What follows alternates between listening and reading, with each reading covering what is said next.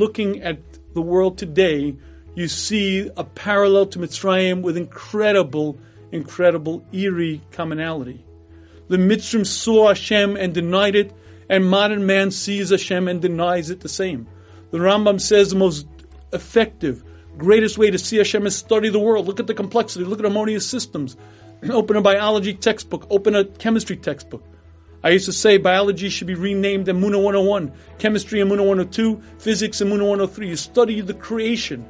Look at the wonders of this creation and tell yourself these words. If this is the creation, what does it tell me about the Creator? And when you study the world, you see your Creator. Yet people study this, steeped in it.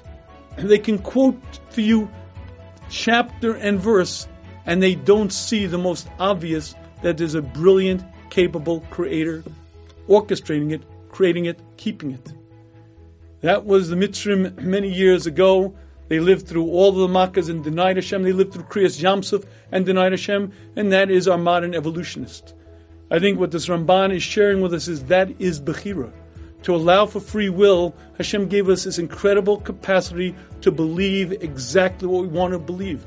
I'm not married to facts. I'm not bound to the truth. If I don't want to accept it, if I don't want to believe it, I can create my fanciful world, and don't bind me to reality.